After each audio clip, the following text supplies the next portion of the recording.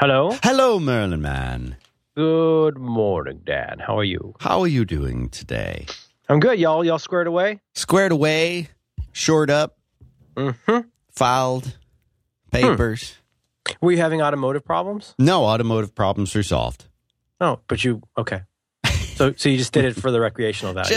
I like hanging out in the dealerships. A little bit of Dan time at the A dealership. little private time, a little alone time. It's the one place I feel truly myself. How are you way up there in San Francisco? San Francisco. Yeah. You want to get your cards together for a minute? No, I'm doing great. I'm doing fine. It's a good day, a little rainy. I got to get to see this movie you're talking about, The Guardians. What? Oh, Guardians of the Galaxy. Yeah. Oh, yeah, you got to go see that. It's we went and saw it a second time. It's really great. I saw a little clip where they show the one bad guy and then what looks like a little other dancing guy. I think this is on this Kung Fu Gripes. Oh, yeah, he wasn't a bad guy. He's a Guardian. Oh, he's a Guardian. Then you got Groot. That's Groot. That's a baby Groot. A baby Groot? Well, yeah, because all you need is a little bit of Groot and you can grow him in a pot. Ooh, what? Really? He's a renewable resource. Yeah. I got to say, I am not one of those very nice people who is like adamantly against 3D. Like we've got a 3D TV and sometimes we watch 3D stuff like SBS and it's real good. But if it were my decision, I would say see Guardians of the Galaxy, in my opinion, on a really big screen. Doesn't have to be IMAX, but a really big screen, not in 3D. Because it is visually, I like to let people discover things for themselves, but it is really visually stunning. It's really... People are always wanting to compare things to Star Wars, but it's very evocative of that same feeling I had from Star Wars, both in the sense of being like, wow, this really looks like space, like cool space, but also that as soon as it was over, I want to see it again. That says a lot. That says a lot about a movie that you can go and see it and then you want to see it again soon. Yeah, I'm reminded of what people have said and thought of John Byrne in the past, where certainly the Talking Heads guy. Mm-hmm. Yep, the guy in the big suit. He got, I think, correctly got a lot of great credit and acclaim in the 70s, especially for his run with Chris Claremont on. Dave Cockrum was great too, but it was Chris Claremont on the classic X-Men. But in the 80s, he got silly and he would do fun stuff, and he would do I think he did the first, before Dan Slott, he did the first, very funny, self-referential, break the fourth wall version of She-Hulk. But the thing about John Byrne... Oh, right. Yeah, I remember that. Yeah. And when she was lawyering up. She's lawyering up. She represents superheroes, and I think she was still a superhero lawyer then. But anyway, I'm reminded of John Byrne because, I don't mean this as a criticism, but, part of what makes me sour on comics from time to time is that the fans take it so seriously, and sometimes it feels like the companies behind the comics, I don't want to say they take it not seriously, but maybe they take it too seriously too, but in terms of all the tie-ins and all the stuff. And you know what? It should be fun. So for the last however many months or even a year now, I've found myself really attracted to comics that are fun. They could be good. They could have cosmic stuff. They could be even serious, but they get that they're a goddamn comic book. Yeah. And that it doesn't need to be entirely wound up in this giant arc and the giant franchise. And I don't want to say anything against any of the other Marvel films because I've loved a lot of them a lot. And, I own almost all of them, bought with money. But it's after watching Guardians of the Galaxy, you go back and even watch The Avengers, which is such a fun film. You're like, man, I wish half of Marvel's movies could be this fun, or Sony's or Fox's or whoever's. But you know what I mean? I watched Amazing Spider-Man 2 the other night. I got a third of the way into it, and I was like, this is well done, but it's not fun. Yeah. It's like doing homework. Right. You got to sit there and okay, you got to go through the origin. This is how Elektra gets going here. And now we know there's got to be the whole arc, we trudge through with, Gwen and him. And it was good. It was fine, but it wasn't magic, and the thing about Guardians of the Galaxy, I think for, however, high 90% of the population who go to see this movie, they're going to know the trailer and they're going to know the songs from the 70s, and they're going to know the lady from Doctor Who and the dude from Parks and Rec, but they don't have the baggage of having to figure out like, oh, so that guy who's in the Nova Corps is the guy who actually came to Earth and gave his powers to Richard Browner. No, don't worry. Just go see the movie. Like, it's fun. You don't need to think about this a lot. It's really, anyway, I don't oversell it. It's a very popular movie, but I always feel like if there's something that you particularly love that really grabs you, it's worth talking about, So it's pretty violent. There's a lot of shooting. There's a raccoon with a gun who's very, very smart. Enough about that. I watched that. You know what I did last night? So did you have any remarks on that? Are you going to go see it? I would very much like to see it. My kid starts school, like next week. And I was thinking what a fun surprise would be, sneak away from work this week and just bust out time to see a movie with him. No one can say a thing about it. I mean, can't say a thing. Yeah. No, that's what we did last week. Our daughter started school yesterday. So that's what we did last week. Went and saw a movie in 11:30 on a weekday, just because that's the kind of hobos we are. You go over to the you got the Fandango. You can go to Fandango. Go to Fandango. It's the Uber for movie theaters. That's right. They literally, a college student with no insurance brings it to your home.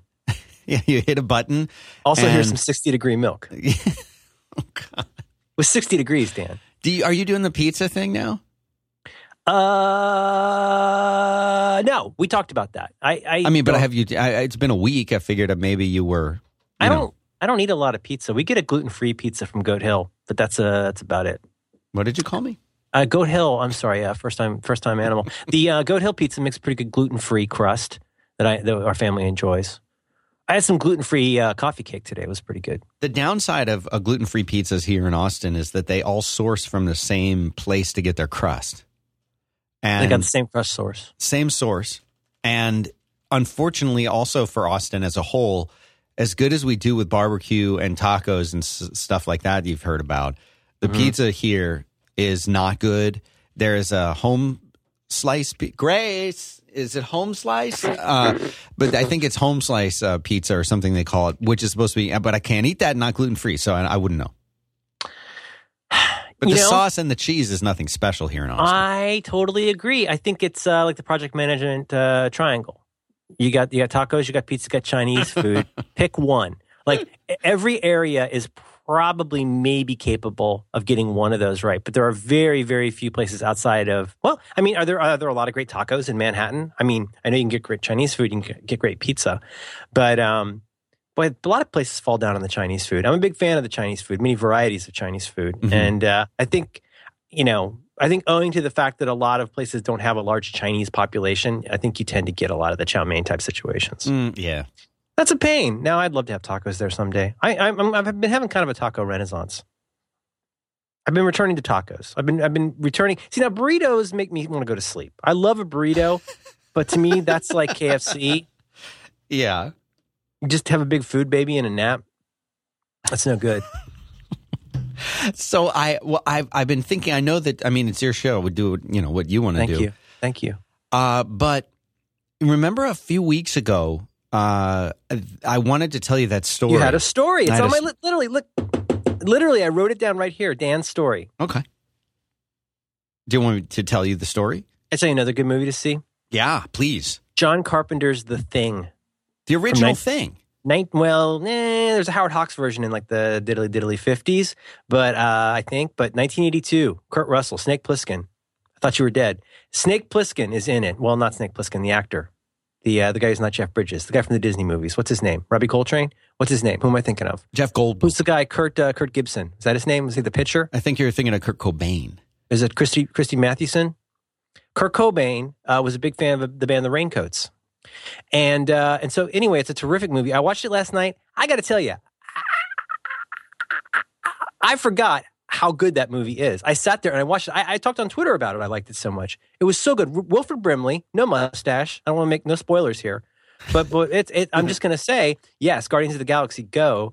But The Thing, 1982, not the new one, not the super old one, but so I have nothing else about that except that I really enjoyed it. The two scenes I remember from The Thing as a kid watching this, I remember the scene with the head sprouting little legs. Whew. And then I remember the scene where they're trying to see who is Thing and who is not Thing. Oh, with the blood? With the blood in the Petri dishes. So good. Those are the two things that have stuck with me for the last, 30 like I said years. last night, I tweeted this last night. I mean, that Alaskan Malamute from the first 15 minutes in the movie, I don't even care what else was out in 1982. Well, you got World According to Garp. You got he should have won a special Oscar. He or she. I don't want to be normative. That Malamute should have won something. That dog was intense, even before its face sprouted open. No spoilers. It's a good movie. It's a good movie. Dan, you had a story on your mind in your neck of the woods a couple weeks ago, and I wanted to encourage you to share your story with the listeners. All right. So the best stories I've found are the ones that paint the storyteller out in a self-deprecating way. Would you agree with that? Because this story, that's the only way it can be told. Oh no, I prefer to always look good in my stories. I wouldn't tell them otherwise. Okay. Well, I don't look so good in this one, but maybe you can help me understand why. Mm-hmm. Because this is a story that I think hits at the core of what this show has been about for the last 100 and whatever we're up to, 70 million. Mm-hmm.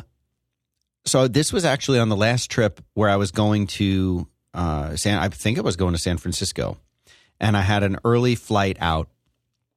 And so I was on my way to the airport. I had packed ahead of time the night before. There was nothing left to do in the morning, but the suitcase right in front of the door, like we always talk about, everything done. So I was not rushing. I was not in a hurry. I had plenty of time to get to my flight. Everything was just perfect. And you'll see why I mentioned that, because the fact that I was not rushing was important. You like to get your ducks in a row and know you're doing the right thing. That's a Dan situation. Yeah, I find that it helps relieve any additional anxiety to just know that everything's thought through beforehand. I've got lists, of what I need to pack. I don't think one does not have to be a compulsive person to want to do that, but it helps. I'm that way too. I will have plenty to worry about no matter what. So if I at least know that the 17 things that I wrote on this list are checked off, I can at least have a moment of peace. That's right. And I have pretty much if you don't travel a lot, I think there's a lot of, oh man, what am I going to bring? You know what? I'm going to bring 3 pairs of shoes. And I travel enough. And we talked about this. I forget which episode. But I have the little, the toiletry bag is pretty much ready to go. And when I use something up, I replace it and it just sits there in the drawer and it's ready. So I know that when I need to go on a trip, I'm not, do I have a toothbrush to take? No, it's just in there. And so, that eliminates a lot of the stress, and everything was packed, ready to go. So I put it all in the car, say goodbye to my family and get everything ready. So it's in the car. I go and I'm driving, and we live up on this hill. I drive down the hill, and at the base of the hill, you turn right, and that leads you out to the main road. And again, there was not rushing. There was plenty of time. In fact, I was probably had too much time.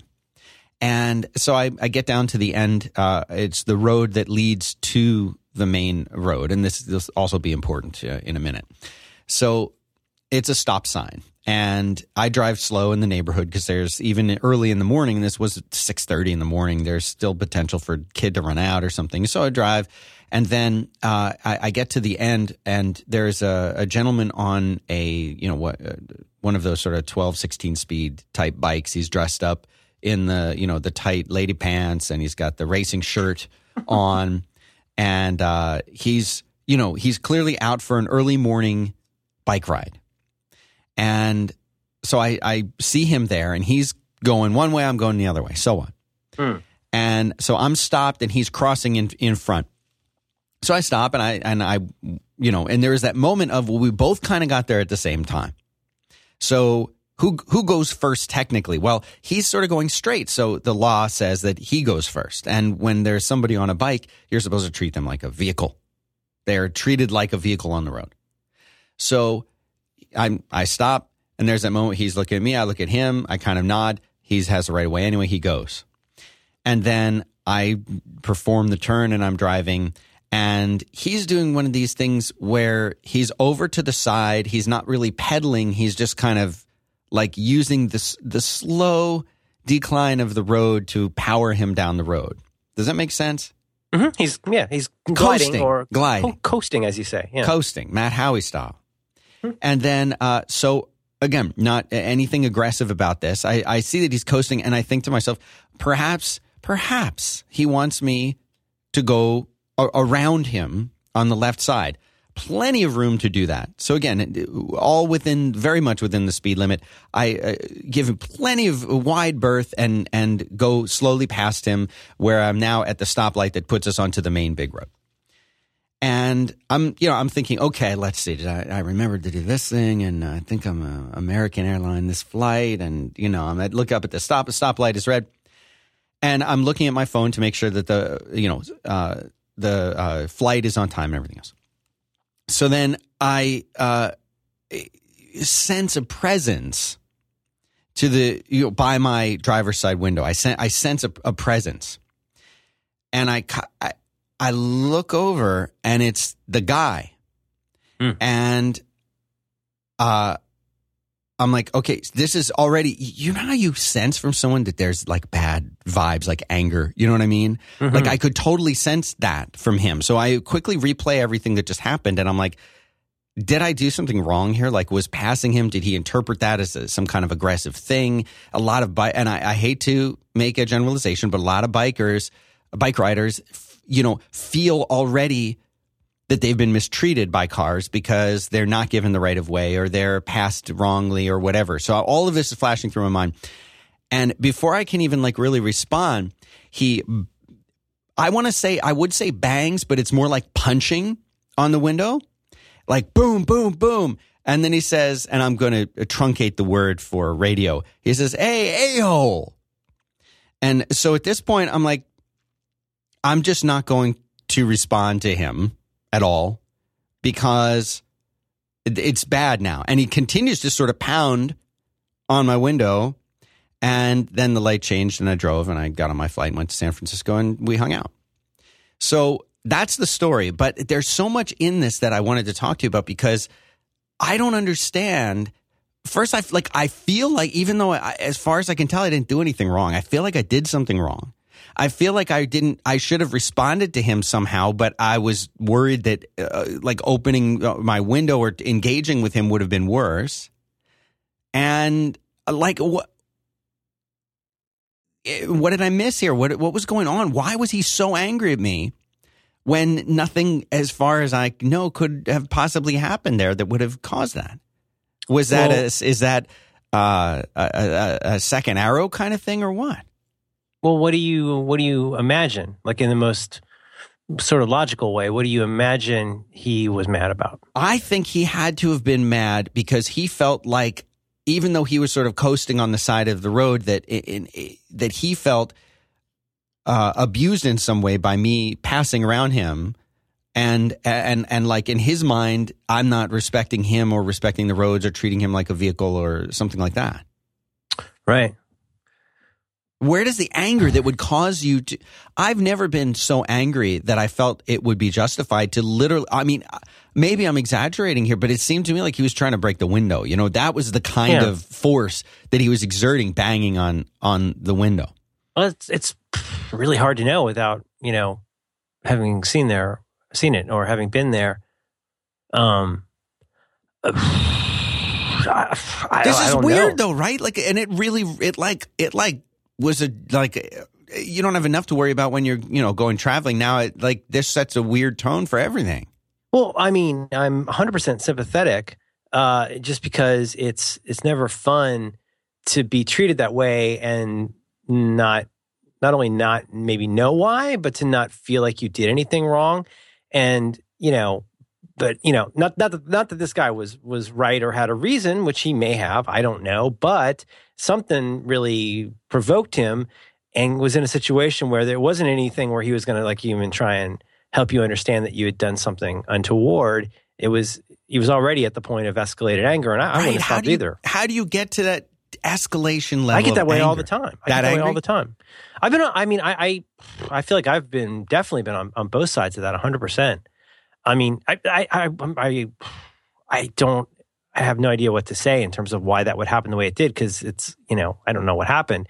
But I mean, when I'm crossing the street, especially if I'm with my kid, or we're getting off the streetcar. Like, there's one thing that is a real, one way in which I am bike guy is that in San Francisco, when you get off a street, so that you got streetcars, which are these long things that you can, big trolleys that you can hear in the background going by my office here.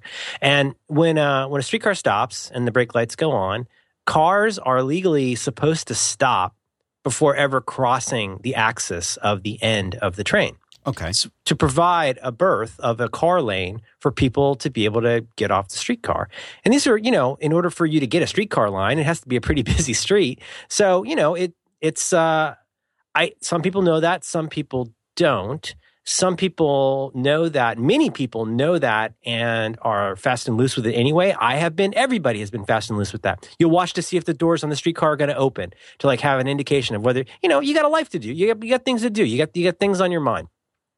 But, there have been, it's not more than 2 weeks go by that we're not almost killed by somebody getting off the streetcar. Because that's just the thing that happens. It's terrifying. It's absolutely terrifying. And so you have ways to deal with that. And not everybody knows to be that careful. There are people who are slow. There are people with strollers. I'm not trying to, be like an advocate about this, except to say I get how people could get that mad. And I'll tell you why I think that way. So like I do stuff like I kind of like put my backpack and my arm out of the door. I'll look obviously before we get out, but then I'll sort of also like, hey, look, there's people here. We're about to walk out. And so, it'd be one thing if I was just getting mad at people for no reason. But in that case, I really do wish people would learn that there's a consequence to them trying to shave a couple seconds off their drive. Even more than doing a California stop at a stop sign, there's real consequences to that. And I get super mad because if my kid died a block from my house because somebody really wanted to get a steak-um or something, that would be super frustrating. So I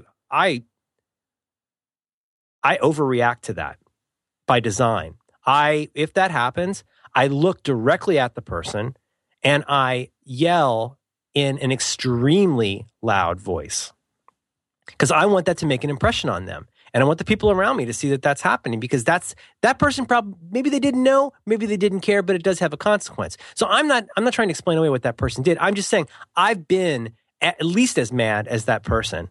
And then the thing is you're on this elevated streetcar. So you can look out the window and you will see people who have their phone in their lap while they're driving along beside a streetcar where a bunch of like 80-year-old Chinese ladies are trying to get out.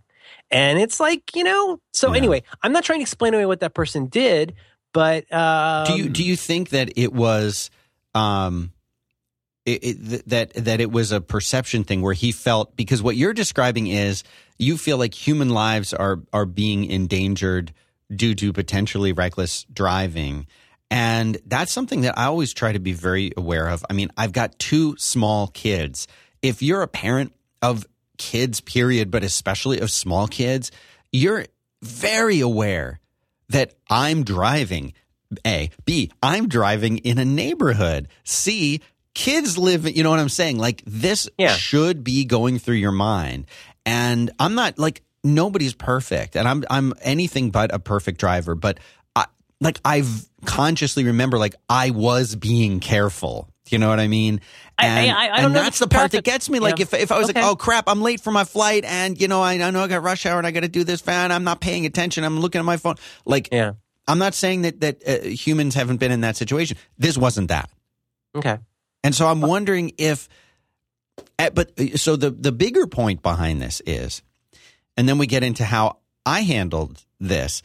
Not engaging with the guy probably was a good idea safety wise for me. But the reaction to this was like, this screwed with me as I'm like already you start replaying that tape. Right. And like now I need that on top of everything else that's going on. And, the whole time I'm thinking about it, I'm like, this whole instance of like, well, how can I mitigate my own response to this in some way? Can I shrug it off and say like, who cares? I'm on to the next thing. I couldn't. There's not going to be a satisfying answer for this. I mean, because there are 2 very general directions that you can go with this. One is that you really screwed up and didn't know it, which is going to be very uncomfortable to you. Or the other one is you didn't screw up and you still feel really bad about it. There's not really any way out of this. I'll just toss out one thing, and I imagine that the laws are extremely different there. I will tell you, I have been frustrated by this, but this is a thing. The law here is that if you are a bike on the road, you get the whole lane. And there's no such thing as crossing and there's no such thing as passing unless you would pass it in exactly the same way you could pass a car with like a dashed line, not a solid line. Yeah. But if it's anywhere, I don't know if the law's like that there. Let's assume it is, because it probably is. But I mean, that can be super frustrating if you're on a big, for example, I mean, if you go somewhere like Marin Headlands and there's a lot of people riding bikes around, I think, you'd be crazy to go there and think it's all about making good time, like relax. But it can be very frustrating if there's a line of 40 cars behind one guy going up a hill who has, as they say, claimed the lane. But that's his right. Whether I like that or not is not germane. But if I did cross him, he'd have every reason to be mad because there's all kinds of cockamamie stuff like that here. Like, do you guys have lane splitting in Texas for motorcycles? Oh, what is that? Man, the first time you see this, if you're not prepared for it, you're driving down 280 or 101, and suddenly a crotch rocket flies between two cars, like right over the dotted yellow line. Because I guess it's a California law. Yeah, you can. It's called lane splitting, and so if you can safely do it, a motorcycle is allowed to ride between two cars to pass. Like literally, like ride between, like you can effectively, and some guys, of course, then basically ride on the dotted line going to. Oh my gosh! Yeah, no, and the first time that happens, if you're from Florida or anywhere, you're like, what was that? But that's the thing. So I don't know. I mean, I'll talk about any aspect you want, but I don't think you're going to find a satisfactory resolution to like why it happened and whether you were right. Don't you think? I mean, how would you know? If you sound pretty confident that you did the right thing. Well, I'm confident. So here's what I'm confident about. I'm confident that I don't know. I don't know that I did the right thing. I probably didn't do the right thing. He probably knew something that I didn't know. In other words, he knew that if he's going in that lane at all, that the whole lane is his, and that would I have passed another car in that situation? I can say no. I would not have passed another car. I believe that it's a split, line in the center, and that you could, but I probably would have just sat behind the slow car. We're talking about a stretch of road that's, it's a quarter of a mile, or if that, it's a short distance, and there's nobody else around anywhere. I wouldn't have passed the other car because I wasn't in that much of a hurry. Mm-hmm. I would have just sat behind the slow car to go to the light and sat at the light, not because it would have been unsafe to not pass the other car, just because it was slow. And I'm like, all right, I'll just sit behind him. It's not worth it. But with this, it seemed like he was wanting it.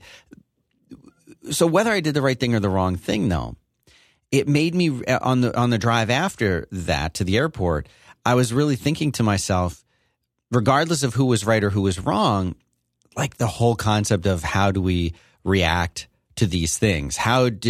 Could he have reacted a different way? Could I have reacted or mitigated my reaction to what he did and made it not be so upsetting? You know what I mean? Because it was like, it upsets you when something like that happens, And at the same time, like I used to ride a bike a lot when I was younger, a lot, like, a long bike ride every day.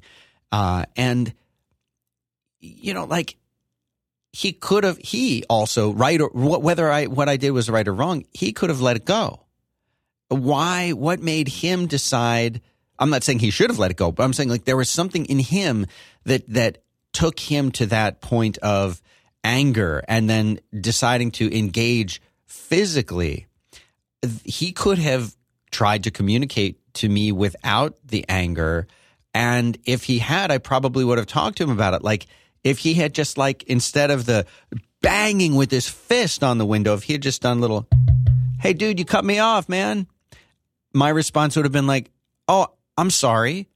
But because his reaction was so angry and so personal and so up close and so confrontational, like, how else could I have reacted? I'm not going to pop out of my car, and grab the baseball bat. You know what I'm saying? Like, You know what I mean? Like, it was just such a strange, and to be honest, I'm not used to that kind of confrontation and reaction, bordering on physical kind of confrontation. Like, I'm not used to that.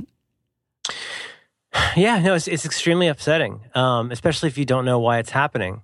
I don't in any way want to sound unsympathetic or that I'm trying to like say you did anything wrong, because I don't know. But I'm reminded something that goes through my mind when my thing with social media, where I would prefer not to argue with people publicly about things. I think there's a lot of reasons why that's just kind of a good idea.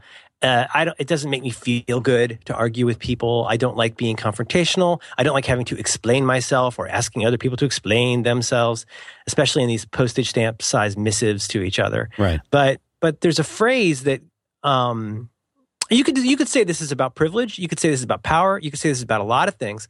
There's a phrase that's gone through my head for the last year or so that has stood me in good stead, which is remember who has the cannon. So when the thing is, if you're somebody with a lot of followers on Twitter, or you're somebody with a late night talk show, or you're somebody with a very large car as compared to a small bike, right, it's important to remember that your perception of things and how you respond to it is going to be massively amplified based on whether you have the cannon.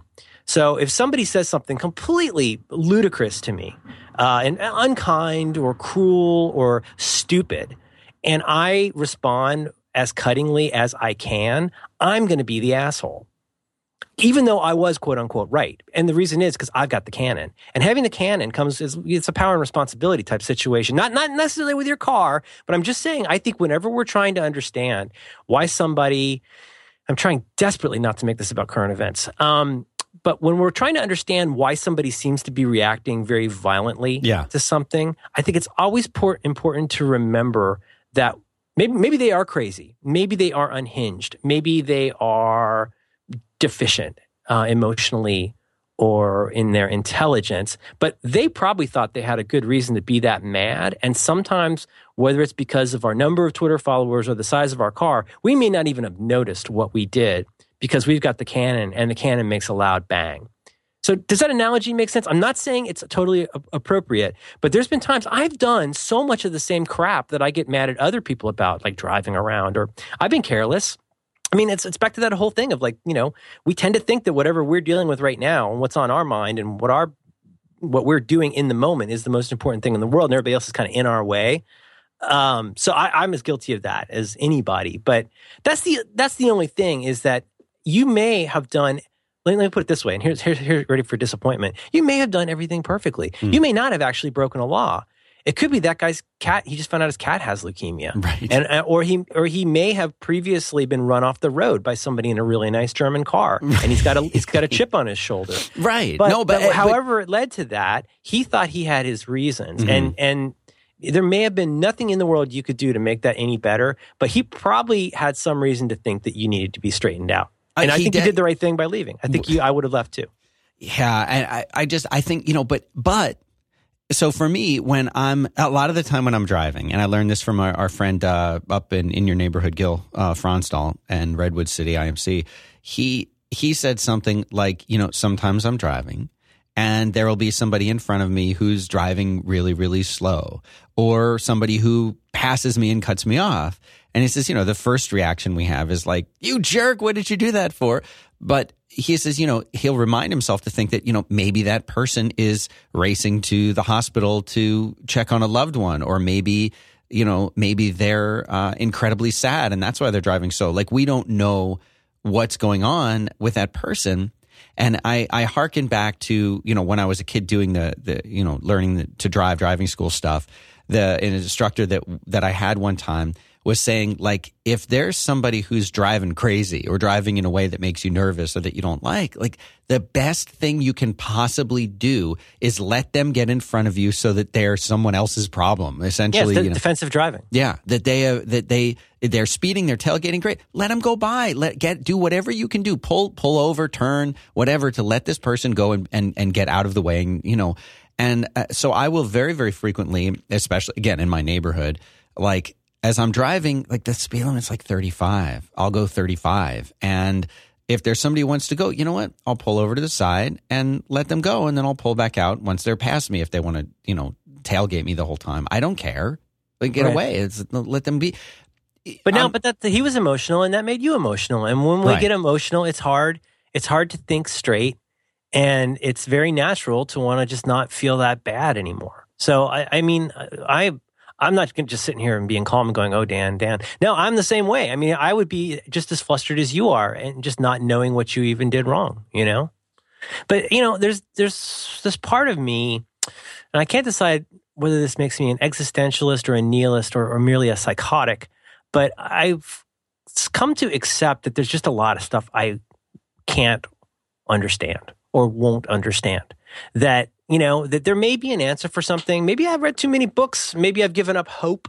But I've learned to realize that, it's not really important for me to understand whether that person was disabled, whether that person was drunk, whether that person was rushing to save a basket full of kittens with cancer. The thing is, I'll never know that. And if I did know that, it still wouldn't be the whole story. It would be an anecdote at that point. It would be a turns out story.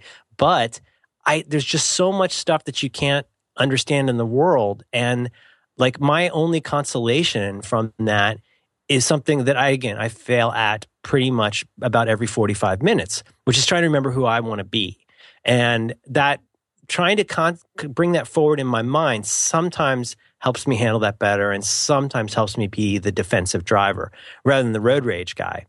I mean, in Florida, I've had people pull tire irons on me and stuff like that. For stuff I'm like, what is wrong? What is causing this? But I feel like you could really drive yourself crazy trying to figure out why people act the way that they do. But that doesn't make us, and finally, not the end of the story, but just another observation is, I think you really are a person who wants to do the right thing. And it seems like it is very important to you that you not be seen to be doing the wrong thing. And that's I don't know if you call that a value or a vanity, but it seems to me that that's the kind of thing where if there's anything that pretty quickly strikes to your identity, who you are, it's something where you get blamed for something you didn't do. That really gets your goat. Well, yeah, no, it definitely does. And, I think that I'm more lawful neutral than lawful good in that way. But I definitely feel like, that if I were to have a code or something, I always try to do the thing that causes the least amount of, and I use this word in the most broad definition possible, the least amount of harm. I always try to do that. And I try to think whenever I'm doing something, is the thing that I'm doing going to create harm? And if it's not going to, then I'll do it and then look back on it and say, did that in fact create harm? No, then that's probably the thing I should do next time. And I guess it does. My main reaction was almost just surprise.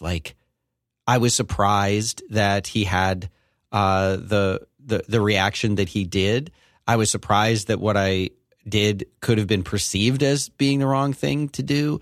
And again, I was, I'm so used to dealing with people where they don't have really strong, besides my kids, where they don't have really strong reactions to things, and maybe we all kind of live in this world where something like that falls so far outside of the kinds of reactions from people that I'm used to dealing with. And I think that means we all live in a pretty good world, but it's upsetting. It's very upsetting. Yeah. And you're I'm used to dealing with people where I say please and they say thank you, and someone lets you in a lane and you wave to them, and not just in the world of driving, but just in the regular day-to-day, we hold doors for each other. And it seems like there's this civilized world that I'm in 99% of the time, and it's that other 1% that's so jarring when you realize that, wow, it's not always like that, even in the neighborhood that you live in at 6:30 in the morning when there's a guy riding a bike and you're in a car. I want to talk more about cars and privileges and cannons. But could you tell me about something you like? I think we have sponsors today. We do. We've got a few of them, and I would like to tell you about one called Harry's. And these guys make razors. They make really nice razors, actually, and they make them very, very affordable. This read I have here, it talks a lot about guys, and Harry's, I think, is targeted toward guys. But in the past, when I've talked about this, we found here on this show that that the women enjoy these razors just as much as guys. So I'll try to swap that out. But Harry's, these are the guys that started Warby Parker, and they wanted to come up with razors that had a really nice shave, but that you could buy affordably. They had bad experiences going to buy razors, and they thought, you know what, these razors that you buy in the convenience stores, they kind of suck and they're really expensive, and we can do better. So that's and you gotta go get a guy. Dan, I don't want to take over your read, but you gotta go. Thank you, first time shaver. You gotta go if it's Walgreens. You gotta go and you gotta get a guy or a gal to come over with the key and they open the plastic thing. It's all locked up. It's all locked up. It's a lockbox. Lockbox. And so this is what they do. They come out with these blades. They were working with this German factory because they make the best blades at this factory that they could find. And they liked them so much they bought the factory. So now they own this factory in Germany that makes these amazing blades. Fraction of the cost, half the cost, I think, on these blades. And they've got a really good deal. So this is what I recommend people get. They've got a little kit for $15. You get a razor, you get this awesome shaving cream, and you get 3 razor blades. You know, why pay like $32?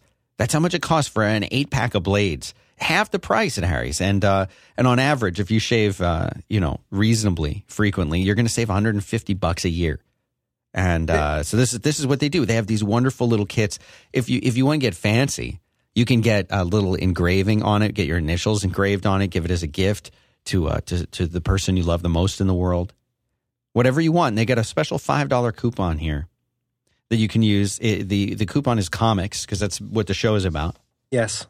And if you use comics, you're going to get $5 off at harrys.com, HARRYS.com, harrys.com. So go and do likewise. I'm a user. You know I'm a user.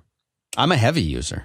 I dropped for 2 of their 4-packs about a week ago. Oh, nice. And now my daughter has made me swear to shave a little more often now that I have them. I was frantic because I had cleared out like a lot of, you get the detritus in the shaving area. I just cleared out all of my handles and I couldn't find them. And I found my Harry's handle and now order has been restored and I can kiss my daughter without making her cry. Oh, nice. For now. Yeah. It's a great service. And I mean, don't they come out to be like $2 each or something like that? I mean, they're crazy cheap compared to the ones in the stores. Really, really cheap. That's all I know. And they're not just cheaper, but they're better. And what more could you ask for? Harrys.com, comics is the code. Go get yourself a nice shaving kit. Get one for everyone you know. Boom. Our thanks to Harry's for supporting 5x5 and Back to Work with Dan Benjamin. Merlin Man. Wait a minute. I should have gone to the bathroom. You want to do it now? Kinda. Go. I've been drinking a lot of water. That's good. I don't do enough of that. I don't drink enough You water. sound like my wife. She always says that too. I should drink more water. I don't like it. It doesn't taste good. Huh. Did you watch the David Reese on Ice Cubes? No. Dan Benjamin, you need to go and watch all of the episodes of Going Deep with David Reese. And you learn about like why water tastes the way it tastes. The show, it's just MacGuffins all the way down. And it's a terrific show. And you learn that like pure water actually tastes really bad. It's kind of slimy because it doesn't have any minerals and stuff in it. Do you have good water in Austin, Dan? Yes, it's very good. We have very Austin. good water in San Francisco. We're very fortunate. I heard New York is good, but it's got those little microbe guys in it. Well, that's why they got good bagels and pizza, right? Yeah. I put that in it. That's a National Geographic. Yes. Okay. The one last night, which I haven't watched yet, was on it's on climbing trees. I would say start with the first one. Start with the ice episode. It's really good. All right. Yeah. So thank you to David Reese for supporting. You know what? I'm going to go to the bathroom. Hit a marker. All right. Hey, Dan, how's it going? Pretty good. All the stuff that I think is interesting about this would end up sounding like some kind of veiled judgment of you, and I wouldn't mean it to. You can judge. I don't care. No. See, that's what I'm saying. Is it's absolutely not that. Yeah. I see. I'm not saying you did anything. You're right. But like, I don't know. I'm starting to think more about stuff where like thinking we did the right thing isn't always enough. Like it isn't enough in the sense that there are people who are going to be acting totally, crazy town banana pants all the time. And we have no way of like stopping that. Like if you try and reason with somebody who's actually unhinged, like, it's like I say, wrestling with a pig, right? You know that term. You know that from Florida, right? Yeah, that's where we used to live. You both get dirty and the pig likes it. That's a great phrase. Here's the thing, Dan. If you got a pig in your house and you enjoy wrestling, why don't you just get cable?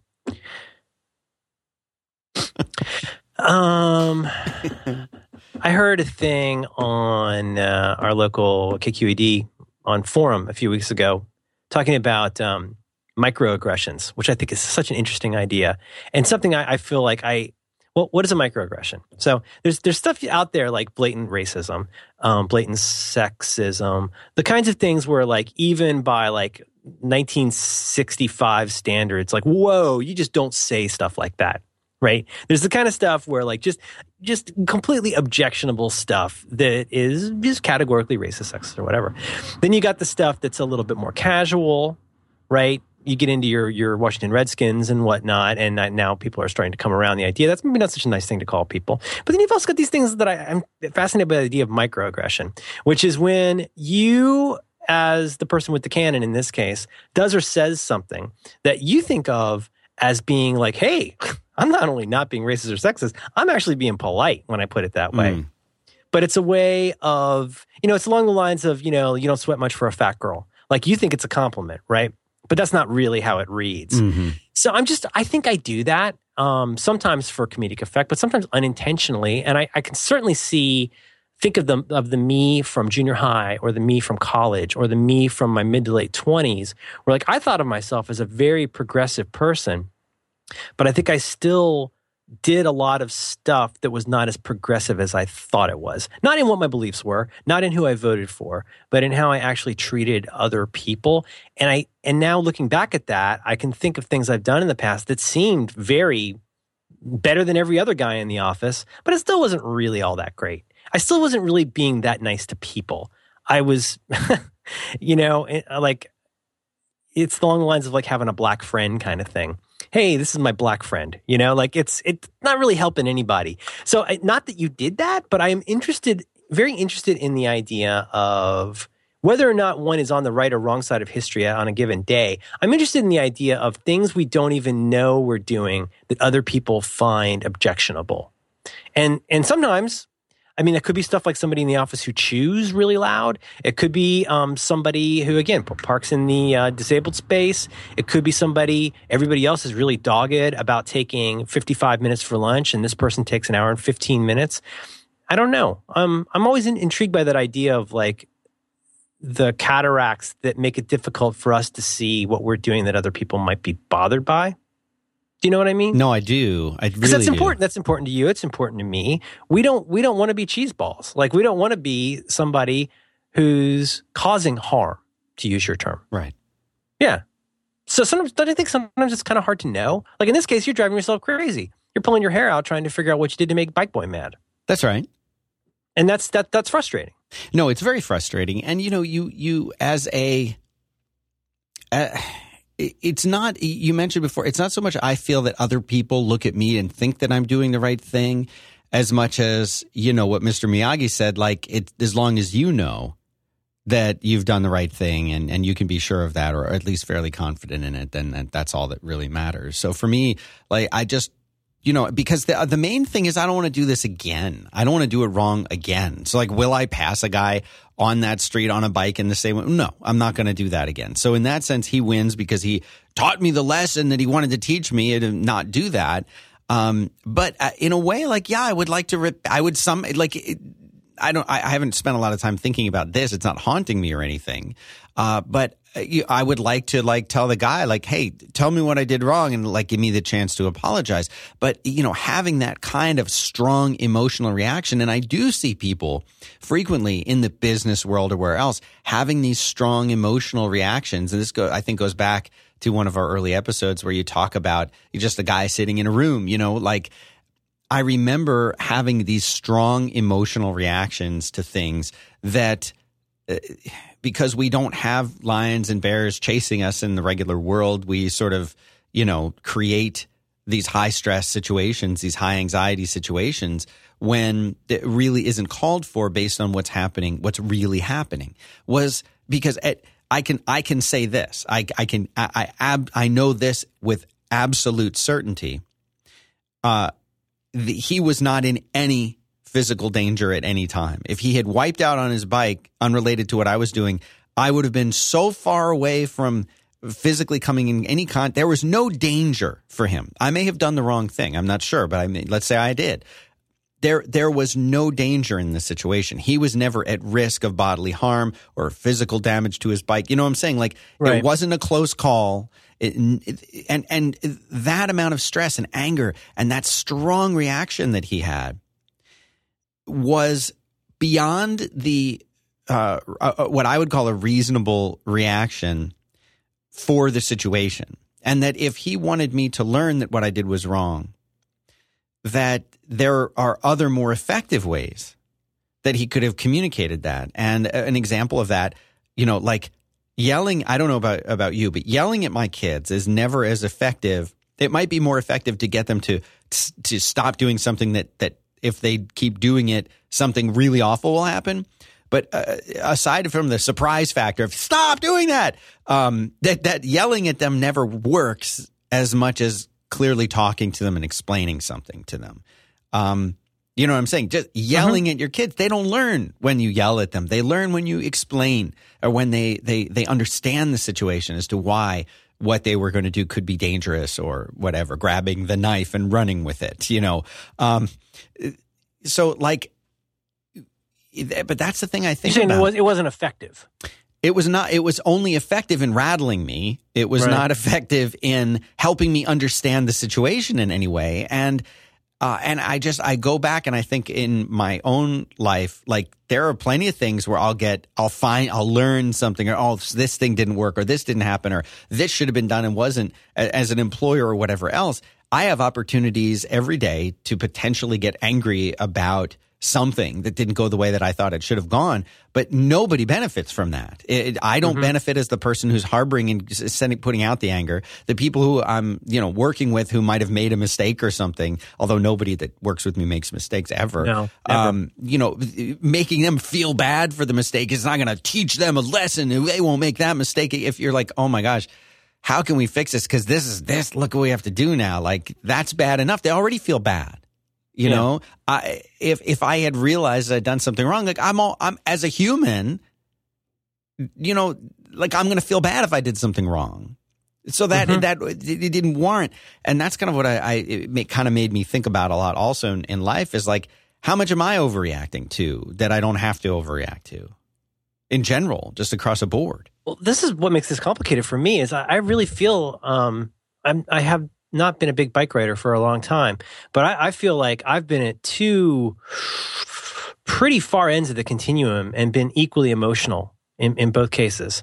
And I'm not trying to turn this into like a storytelling exercise, but just honestly, like straight up, two things in my neighborhood where I mostly walk in the neighborhood or take public transit. Two things that happen in my neighborhood a lot.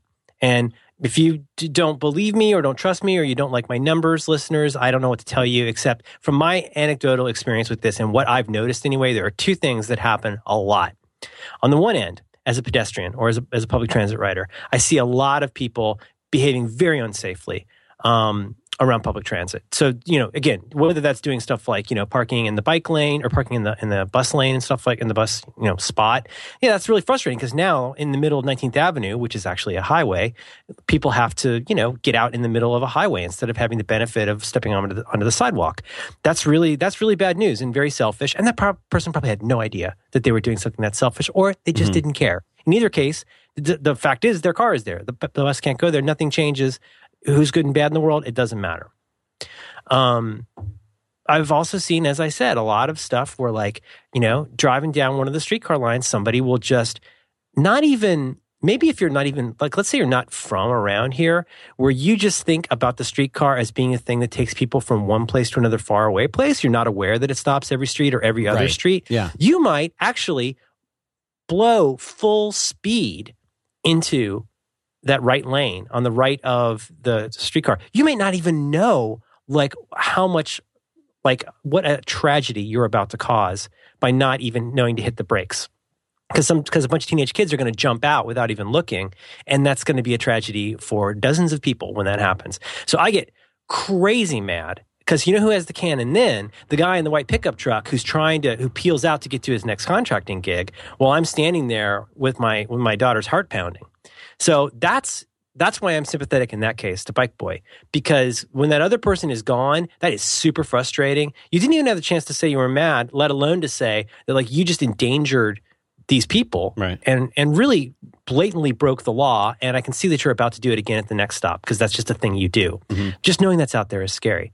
Ready for the other end of the continuum? Yeah. I'm sorry, bike guys. You know what I thought your story was going to be? I thought it was going to be what happens in my neighborhood 50 times a day. People going on 20th Avenue, right, which is the bike route, who I can't believe that their brakes have ever even been used, because they just blow right through every stop sign. They might slow down a little bit, but I think it is not unusual. I don't want to cast aspersions. I have so many friends who ride bikes and they have their reasons, but I just cannot believe how many people on bikes blow through a stop sign without even stopping. This is so boring. But what I'm trying to say here is like the only thing that makes those two things in common is like I get emotional about it and I'm mad and I wish somebody could learn a lesson. I'm very tempted to like jam on the accelerator and go find that person on the bike and like tell them what's what. Like that's the kind of thing I should even do. But I you know what I mean? So on the one hand, I've been that person who where the other person had the cannon, the person who's flying through in their pickup truck that they'll never see me again. I'm very tempted to throw a handful of change at them just to get their attention. And then on the other hand, I just want to say to the person on the bike blowing through the stop sign, hey, look, you know, I realize you got places to be, but like, do you have any idea how many people you endanger when you blow through a stop sign on a busy street? Like, you may not even know how many wrecks you've caused because you're already, you know. So, all I know is I'm sympathize with that frustration of being the person where something happened, but I certainly also know the frustration of going like, why are you yelling at me? Like, what did I do? Right. Like, you know, and the only consolation I can find in that is to go like, well, I don't know. I guess the thing is not every moment is teachable, except in as much as it can help us to understand that like we can drive ourselves crazy with thinking about stuff. But, you know, you want to learn. You want to get better, right? I mean, not even in just this one instance, but like if I kept doing something that was really stupid, like, you know, if somebody who keeps burning the coffee pot by not turning the coffee pot off when it's done, like that has a bad effect on the office. Oh, yeah. It makes it stink. You're killing the coffee pots and it lowers morale because there's this one person there who thinks the entire office is their mom, you know? I'm sorry, this isn't really going anywhere good. But I'm sympathetic because I am a ruminator. And I'm not saying you're like this, but in that instance, that's exactly the kind of thing I might think about for 6 months and go like, why am I still feeling bad about this thing? Like, I'm pretty sure I didn't do anything wrong, but I'm equally as freaked out by the fact that I might have done something wrong and I don't even know what it is. And all I know is I hate people yelling at me. It's a miserable feeling. Being yelled at. Yeah. And especially when you feel like, you know, hey, why are you yelling at me? You know, a classic thing, like the light changes. And there are people, you know, taxi drivers, I guess somewhat famously, but there are people who will always hit the horn 3 cars back when the light turns green, no matter how long it's been since the light changed. Because that's just a thing they do. You know what I mean? And that spreads so much bad feeling among people and so much unnecessary animosity. Okay, so it's, you know, red, green. Like how long is okay to wait? Let's say there's a car at the stoplight in front of you. The light changes, it's green. You're behind that person. Nobody else around. My secret rule of thumb that I think I learned about from a Shell brochure as a child, a little less than a second per 10 miles per hour of the perpendicular lane. So if the other lane is somebody going about 40 miles an hour, I'll wait. I might wait 3 or 4 seconds before I go.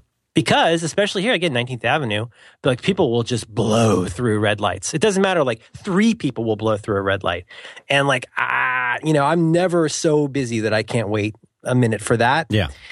And, you know, I understand because there's somebody behind me 3 or 4 cars back. I mean, this is the world, right? Hakuna Matata. There's somebody 3 or 4 cars behind me who's trying to idiotically make a left turn on the 19th Avenue in this case. And they're super frustrated because they may not even get the chance because there's 2 people in front of them who want to make a left turn. Now everybody's mad. Dan, did you want to tell me about something you like? Let's bring some levity to this. Yeah. By talking about a consumer experience that is unparalleled for our listeners. Hey, What's the kind of thing that's going to be a game changer for these kids? It's going to be Lynda, Lynda, Lynda.com. Lynda.com. These guys, they help you learn and keep up to date with everything, whether it's software, learning a new skill, exploring hobbies, maybe bike riding. Doesn't matter. You go there and you're going to get tips on the latest online tools. You're going to learn the skills you need to increase productivity. You could do anything with these guys. Why? Because they make what I would call screencasts. These are things you go onto Lynda, you log in, and you have access to over 2,400 courses taught by industry experts. They're adding more every single week. And they have courses for all experience levels. You're beginner, sure. Intermediate, okay. Advanced, if you think so. Always have something to learn. So be it. So be it. You go there and you can watch these things. You're not paying by the course. You pay for a monthly subscription. You get access to everything. And it's such a great way to learn because you get to see the pros who know how to teach. You want to learn getting things done? Well, they got a David Allen on there showing you how to do it. That guy's smart. He's really super smart. He's pretty smart. And he knows his stuff. And you can go and you can watch these courses that teach you this. You want to learn how to use Google Docs. They've got that. Final Cut Pro. You want to be a podcaster and learn how to edit stuff. Like they've got really, really, really great courses on all of this stuff. It's all visual. It's all up to date. They're always adding more. And you can go there, lynda.com. And you can sign up for this. You can do this month to month. You can sign up for a whole year. And you can download this stuff to your iPhone, your iPad. You can watch them offline. You could go, here's what I'm going to say is people are always want to, improve their careers. They go to an interview, and on the interview, the person says, listen, we're really looking for somebody who can do, the latest version of Final Cut Pro. And you think to yourself, I only know the older version. By the time that you've started your job, you now have become a master of Final Cut Pro by using Lynda. Now you've got the dream job you wanted. Thanks, lynda.com. Boom. It's just an idea. You're going to have to run with that. Go to Lynda. Maybe you're in the lobby. Yeah. You know you're going to get interviewed about this. You pull out your phone. You start doing some videos. You can be ready by the time you walk in. By the time you're in there, you've already become a master. Lynda, Lynda, lynda.com/back-to-work will give you a 7-day free trial. During that time, you have access to everything. You can watch as many videos as you want. You can master as many skills as you want. And I'm willing to bet that you're going to love it. I'm willing to bet that you will enjoy what you learn and that you'll be better for it. So go check it out. Support the show. Lynda, lynda.com/back-to-work, 7-day free trial. Thank you very much to Lynda for making this show possible. Lynda.com/back-to-work. Spelled out. Boom.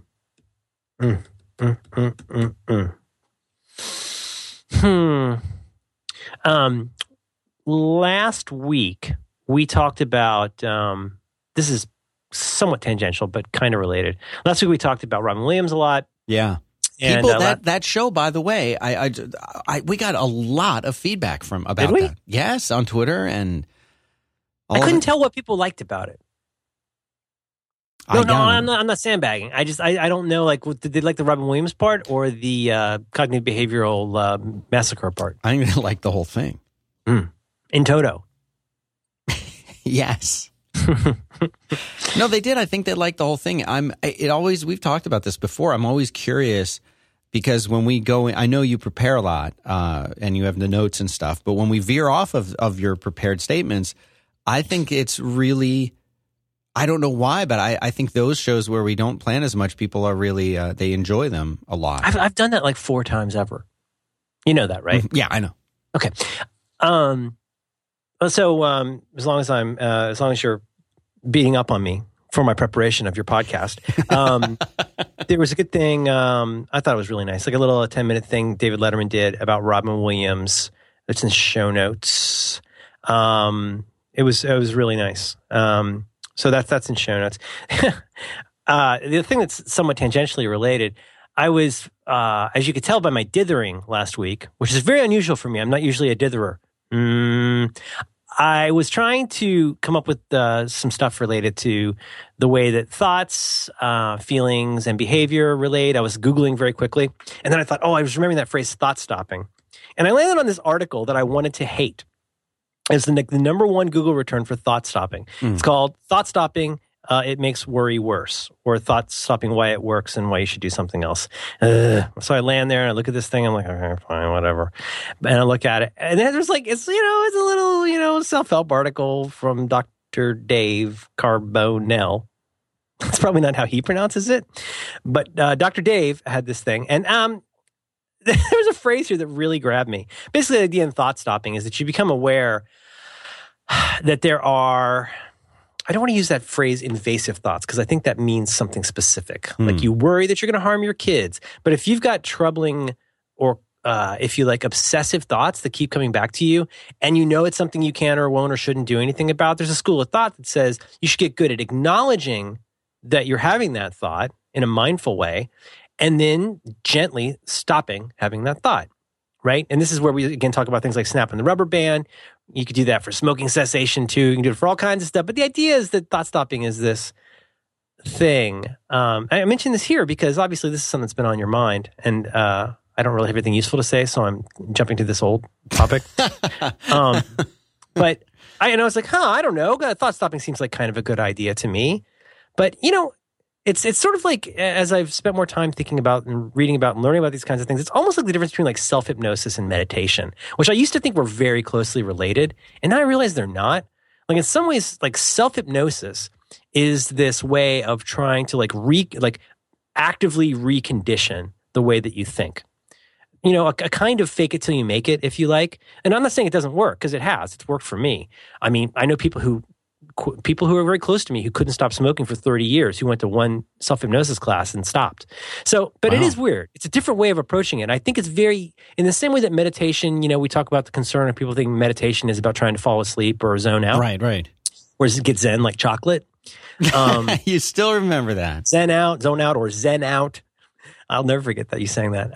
Have you ever been? I'm not asking this as a joke. Have you ever been like hypnotized or been to a like hypnotherapist or anything? No. I have, but it's very weird. No, I haven't, and I did get interested in self hypnosis and got some tapes and stuff, and I actually found it really helpful. But it's interesting because there's a tangent to the tangent already. But to me, I think about self hypnosis or hypnosis in general as being a way of trying to understand that there are more positive things that you want to think or be. And then sort of manually inserting those in a way through repetition and relaxation that allows those ideas to start seeming more natural to you. And like they say in AA, right? You fake it till you make it. That like if you want to be a more self-confident person, you need things like you need to kind of excise this old bad thought and replace it with a good thought and be able to become this person that you can imagine yourself being. And I think that's easy to confuse with meditation, where I think people think meditation is a thing where you're supposed to sit there and make yourself relaxed and to make yourself this and to make yourself that. And then they get frustrated because they haven't gotten the idea that it's really about sitting and really about just being there with whatever comes along and with acceptance. And, loving kindness and things like that. Right. And that's why this thought-stopping article grabbed me. It's real easy to read. But he says two things that I loved. One of his headlines here. He says, it doesn't work because don't treat thoughts like objects. I thought that was such an interesting idea. Explain that. Don't treat thought like... Let me read what Dr. Dave says. Yeah. He says, take a look around in a small area, pick up a cup, ashtray, he's a smoker. Frame photograph. Take it someplace in your home, right? Remove it from the room you occupy and come back to here. You're able to do that, right? Think of the object you remove. Picture what it looks like, what it's used for. Now do some thought stopping. Remove all thoughts of the object from your mind. Don't think of it for 3 minutes. Say stop to yourself. And he says it's not so easy, right?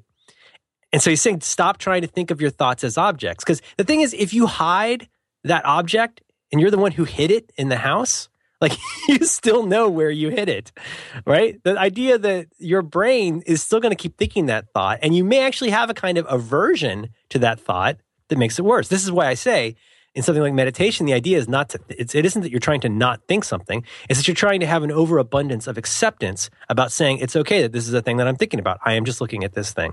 So on the one hand, I think it's interesting to start thinking of your thoughts as a thing that aren't you. But it isn't your thoughts that define you. It isn't like, as I've said before, it isn't like you equals thoughts.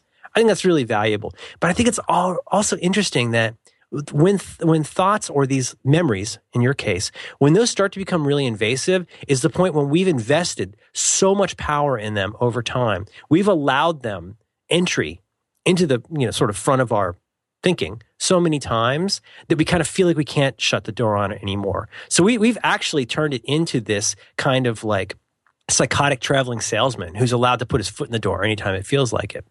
So anyway, I don't know how I feel about that, but I love that phrase, don't treat thoughts like objects. Second thing he said that I thought was really great, it's so hacky, but it's so good. He says, treat worry like a heckler, not a mugger. So if you think about if you're performing on stage, the way that like somebody yelling out at you from the audience would be really different from somebody coming up to you with a handgun and asking for your wallet. And it's kind of up to us in thinking about in sort of interpreting how our thoughts should have an effect on what we do or feel. It's kind of up to us to decide whether that's allowed to be whether it's actually a mugger that stops us in our tracks or it's a heckler that we just have to deal with. Isn't that kind of interesting? It's very interesting. I know it's cheesy, but isn't that kind of that's a nice reframe of a complicated idea? No, gosh, it really is, because it seems like one of the things that I've often heard, I'm not saying I subscribe to this, but is the opposite, is that thoughts are objects, that they're these things that you create and put out into the world, and they have this sort of tangible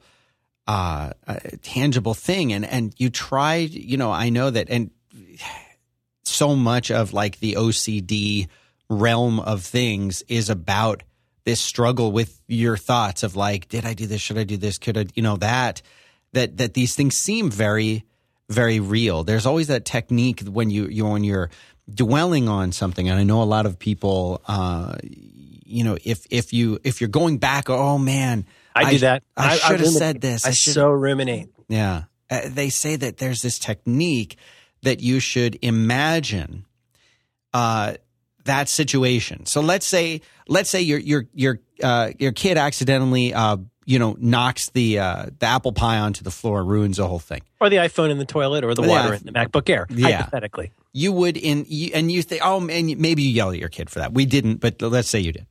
And then you say, man, I shouldn't have done that. I should have just talked to them about it and whatever. And you start feeling really, really bad about it. And you can't seem to get it out of your head. You can't seem to move past it.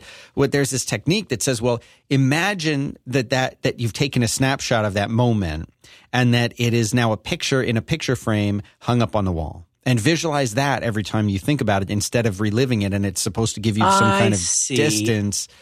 I totally get it. I see why you say it would be like an object, but in that sense, it's really, don't think of it when you say object, that would be like, understand your thoughts to not be this ineffable part of you that constitutes who you are. It's almost seeing it as another thing that's not just strictly you. In that case, that makes sense. To me, it's almost like thinking like, if you are going to decide that your thoughts are an object, maybe the object to land on is that they are water. So they can exist in three different states. They could be a really uncomfortable, cold bucket of water that's going right over your head and freaking you out. It could be ice cubes that somebody's lobbing at your face, or it could be something you've decided is just a gas that's going to float away when it gets warm, right? To me, that's the kind of thing where, like, I know that's all real hippy-dippy kind of ways to look at it, but there's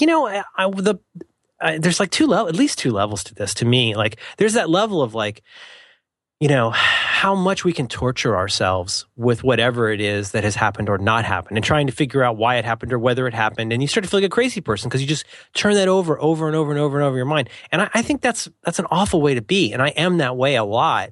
But like, it's just strange how there's this higher up level where I could go, well, I just have to accept that that's a thing that I'm doing. And then if I don't like the way that makes me feel, or I don't like what I'm thinking, the place to change that is not at the level of rifling through those same pages over and over. That there's got to be another approach that will, it becomes compulsive, because in a way, it really is not about whether or not the oven is on. It's really about you worrying about whether the oven is on. And when you can realize that those are two different things, you've made such a leap. A lot of my favorite Buddhist speakers will say this thing. This is, again, the second arrow, right? We're always back to this. Mm-hmm. It's one thing to feel anxious, and it's a terrible thing to feel anxious about how anxious you are. It's another thing to feel sad. It's one thing to feel sad. And then it really is a different thing then to feel incredibly sad about how sad you are.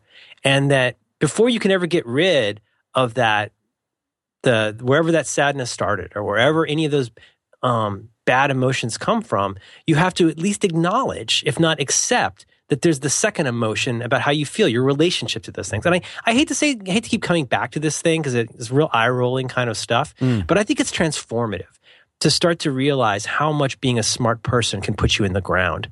How much, like, all of that being caught up in your own stuff will never let you have a moment's peace until you're aware that you're the one on some level who's generating all of that activity. You're the one that's making yourself or helping yourself continue to feel bad about feeling bad. And now I sound like a self-help speaker and I apologize. But like, even just sounds so dumb, but just realize that whether you decide to change it or not, but just be aware that you're not just sad. You're sad about being sad. You're lonely about being lonely. Like, being aware of those things, like, I get a little smile when I realize that. It doesn't make it go away forever, but I get a breath. Like, as Gil says, you get spaciousness about it. Right. You get you get a little break to go, oh, I see what I was doing there. I should not keep doing that. I don't want to feel bad about feeling bad about feeling bad. That's Right. not taking me where I want to go. Right. That's the thing of the second arrow that's so tricky, because we do it and we do it on so many levels. Who's not going to feel bad about something? Jean Jeff always talks about the fact that, like, you should spend no time feeling regret or remorse. Like, the first time you hear something like that, you're like, well, I thought that, like, being a better person would be feeling bad about something that you did that wasn't good. In other words, something you did that was wrong or caused harm. Like, you're saying I shouldn't feel bad about that. But when you listen or read more from what he's written, that's not what he's saying. What he's saying is you should think about the thing that you did, and once you understand it, you can say, okay, I now I understand what I did, and I'm not going to do that again. Vow to not do that thing again. Learn from it. But once you've said that to yourself and in a fully cognizant way, kind of embrace the fact that you're not going to do that again, you can no longer benefit from replaying that scenario. You can no longer benefit from rerunning that situation over and over and over in your head or dwelling on it. And somehow we almost feel, I don't know, maybe it's just me, but we almost feel like when we've done something wrong, we should be punished for it, or we should punish ourselves for it. It's like you're giving yourself, you're the judge giving yourself this sentence that, you screwed up, and now your penance or your sentence for that is that you're never allowed to move on. Right. You're never allowed to forget about it, let alone get better at it. And the problem, which is, that's kind of how we all feel when we're 14, 15, 16. And some of us never really outgrow it, including myself. But the trouble is, there's nothing particularly heroic about feeling bad all the time. That's not helping anybody, including you. I mean, seriously, it's not actually helping anybody else. If you don't think you're allowed to get better at stuff because you're not done feeling like a tool about it, that's not helping anybody. The more heroic thing, it's like, there's one old bromide that I've said to my daughter, and I don't want to say it too much because I don't want it to become a cliche, but I think it's true. And it's just because I need to hear it sometimes, is that, like they say, courage is not doing stuff. Courage is not a matter of doing things how can I put this? What's the right way to put this? Courage is about doing stuff basically in spite of being scared of it. Like it's not a matter of not having fear or not having doubt. It's a question of having fear and doubt and still trying to find a way to keep doing it, even though you have extreme fear and doubt about it. And that never occurred to me until I was probably in my 30s, that difference. I thought people who were like heroes and superheroes were people who just never experienced fear, right? But, that's what makes the best anti-heroes or heroes are the people who, even with their head about them, are able to do stuff. I don't know where I'm going with this. I don't. But I do know it's really easy to talk yourself into a lot of stuff. And I know, there's all kinds of things. We've talked about this a lot on Roderick on the Line, having those thoughts of like just what you're describing, which is like, Like in John's case, he's like, oh, that guy with the hand tattoo at the bar 20 years ago. I can't believe what I said to that guy. Like, you still think about it. And you keep playing those tapes over in your head. The tapes. The tapes. The worst. Yeah. Annie Lamott calls it, she refers to it in Bird by Bird. I think she calls it something like the jukebox with the greatest hits of my failure. You know, you just keep playing those same records over and over and over again. So, I mean, there's no way that like listening to a rambling podcast could make you feel better. If there's only one thing to take away, I think, whether you're Dan or me or whomever, is that there's something bracing to catching yourself thinking about your thoughts and being aware and then laughing at yourself a little bit. If you aren't laughing at yourself about it yet, you're not done thinking. You're not done. Right. If you're still feeling super serious and then more seriouser about it, just remember that like at any point, you could choose to think about that differently in a different way. You could choose to not to think about it at all. That will not work in the long run because you know where you hit the ashtray. But there's something very liberating about being aware that you're the thinker of your thoughts. You know, and as many times as I've said that on here, I got to say it again because I got to remember it. But, you know, sometimes that can get you through a bad day. You know, it's like I say to my daughter sometimes, again, because I need to hear it too, is just remember, like, there's not a lot to gain from deciding that the world has made you sad or that the world has been hard on you. Because we all feel that way, like a lot of the time. But just remember, whether you believe me right now or not, you always have the opportunity to decide that you're going to feel less bad about something. And that's not something that's going to happen in 15 seconds. But and again, it's like, what do they call it? Metta. It's like a kind of loving kindness that you want to give to the entire world that starts with yourself. It's hard to treat anybody decently if you think you're kind of a jerk. And so it starts with going like, you know what? Even though I don't deserve it, I should get other breaks in life, starting with me. Now, let's all hold hands and sing Kumbaya. You want to tell me about something great? Yeah, our last great thing is a very cool new thing that's come out that we've been checking out. It's Data Anywhere. It's a company called Varonis, and this is what they do that's really cool. It's the fastest way to make your own network shares. Okay, so you've got it. You're like an IT person. You've got your own network. You've got your own stuff. You can turn these existing shares, this existing infrastructure network that you have, into like a Dropbox style, secure enterprise class private cloud. So you get mobile access, you get file synchronization, you get secure third party sharing, you get all of this stuff, so that the users that are out there in the world, the ones that you want to give access to, you can give them things like file sync, just like Dropbox has, you know, mobile access. And you do this all without changing your IT infrastructure, without moving data. Oh, well, we've got to upload it to this other third-party service that we sure hope will be around in a year. No, it's yours. It's your service. And you do this all without like changing permissions. Users that are familiar with the way you guys work, they just keep working that way. It just gets better. Everything is secured. Everything's backed up and reliable. Why change everything? Move like terabytes of files to the cloud when you can just sync directly with your existing storage. And that's what it lets you do. You've already got file servers. You already got NAS. You keep all this stuff and it syncs. It syncs up with Windows, Mac, iOS, Android. It's all secure and it takes like 20, 30 minutes to get it going. So here's what you're going to do. You're going to go there. The website is at Varonis, Varonis, Varonis.com/back-to-work, all spelled out. And if this sounds interesting to you, and it should, if you've got real data and users that want to get to it and you trust yourself more than lots of other companies out there that come and go check these guys out. As a special bonus for Back to Work listeners, you go to this URL, Varonis, Varonis.com/ I almost said quit. Back to work. 5 users free forever. What? Yes, Varonis.com/back to work. 5 users free. 5. Go check it out. This is a really, really cool system. If you guys are, you question authority the way that Merlin and I do, you're gonna like these guys. So go there and check it out. Varonis.com/back to work. 5 users free forever. That sounds like a godsend.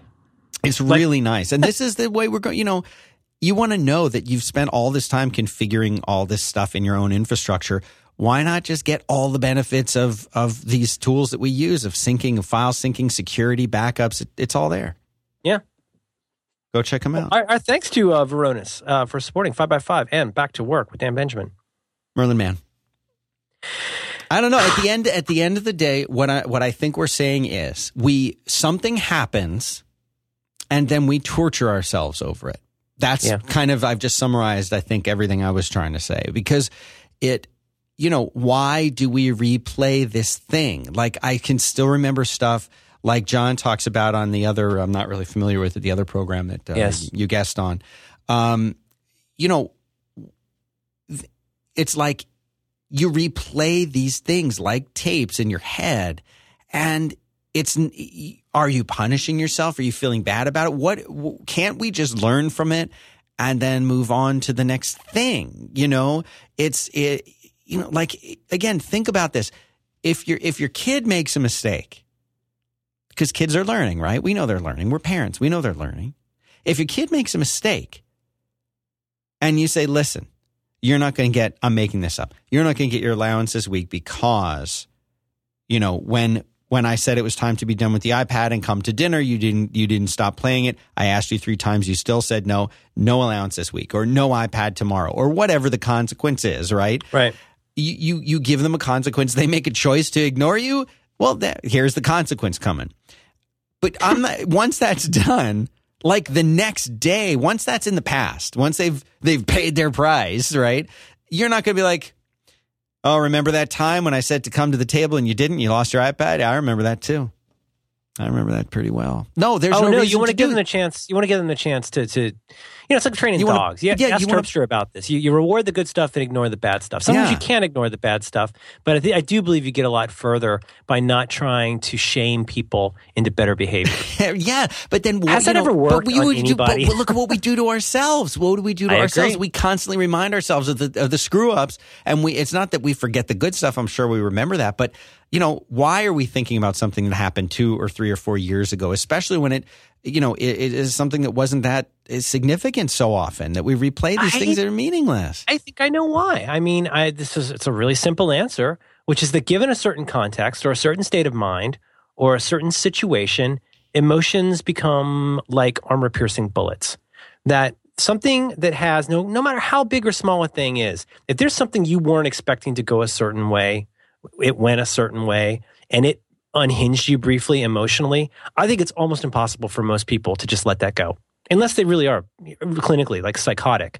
I think if you see something that's like me talking about seeing that dog hit in the road, that was so emotionally, had such a huge emotional impact. The idea of feeling for a second like my kid might die in front of a Kentucky Fried Chicken because somebody didn't want to stop for a train. Right. That made me so angry that I can still feel that anger. I can still feel that tightening in my chest. Yeah. That's why I say it's like an armor-piercing bullet, because you can walk around and be the coolest person in the world and the most mellow and but sometimes things will happen. And if it involves a certain kind of emotion and you weren't expecting it at a certain time in a certain way, in that context, however you think of it, it could be embarrassment, right? Mm-hmm. Think about how much stuff where you get embarrassed about something and you go like, oh God, and you just think about that forever. We all have things like that. I know that sounds obvious, but if it weren't something that caused an emotional reaction, it's something you probably didn't notice it because it didn't pierce the armor of walking around and thinking that everything's in the homeostatic state. It's just that, if you were expecting somebody to say, yes, I'll marry you, and instead they say, no, I want to break up with you, that's the kind of thing that's hard to shake because it's actually the opposite of what you expected. And now you have to rethink your whole world. And what else am I seeing wrong? How crazy am I? It's that emotional thing. In that case, what you remember, there's several things you seem to remember, but it seems like there's 2 things that are top of mind for you. One of you is that hair trigger. And I'm using that word carefully here. It was a trigger. Something triggered in you that said, somebody's outside my car right now, which gets your hair up on your neck. Right. And then bam, bam, bam, bam, bam. Mm-hmm. And you'll always remember what that feeling felt like and what that sound. And all it takes is it could be something completely unrelated that sets off that thing. And now you're right back in that car wondering what the F was going on. That's right. I mean, that it's like Jello Biafra says, your emotions make you a monster. He does say that. And on that note, quoting the dead Kennedys, let's button this up. I love you, Merlin Man. Oh. I love you, Dan Benjamin. Your emotions make you a monster. Your emotions make you a monster. That's pretty good, huh? Really good.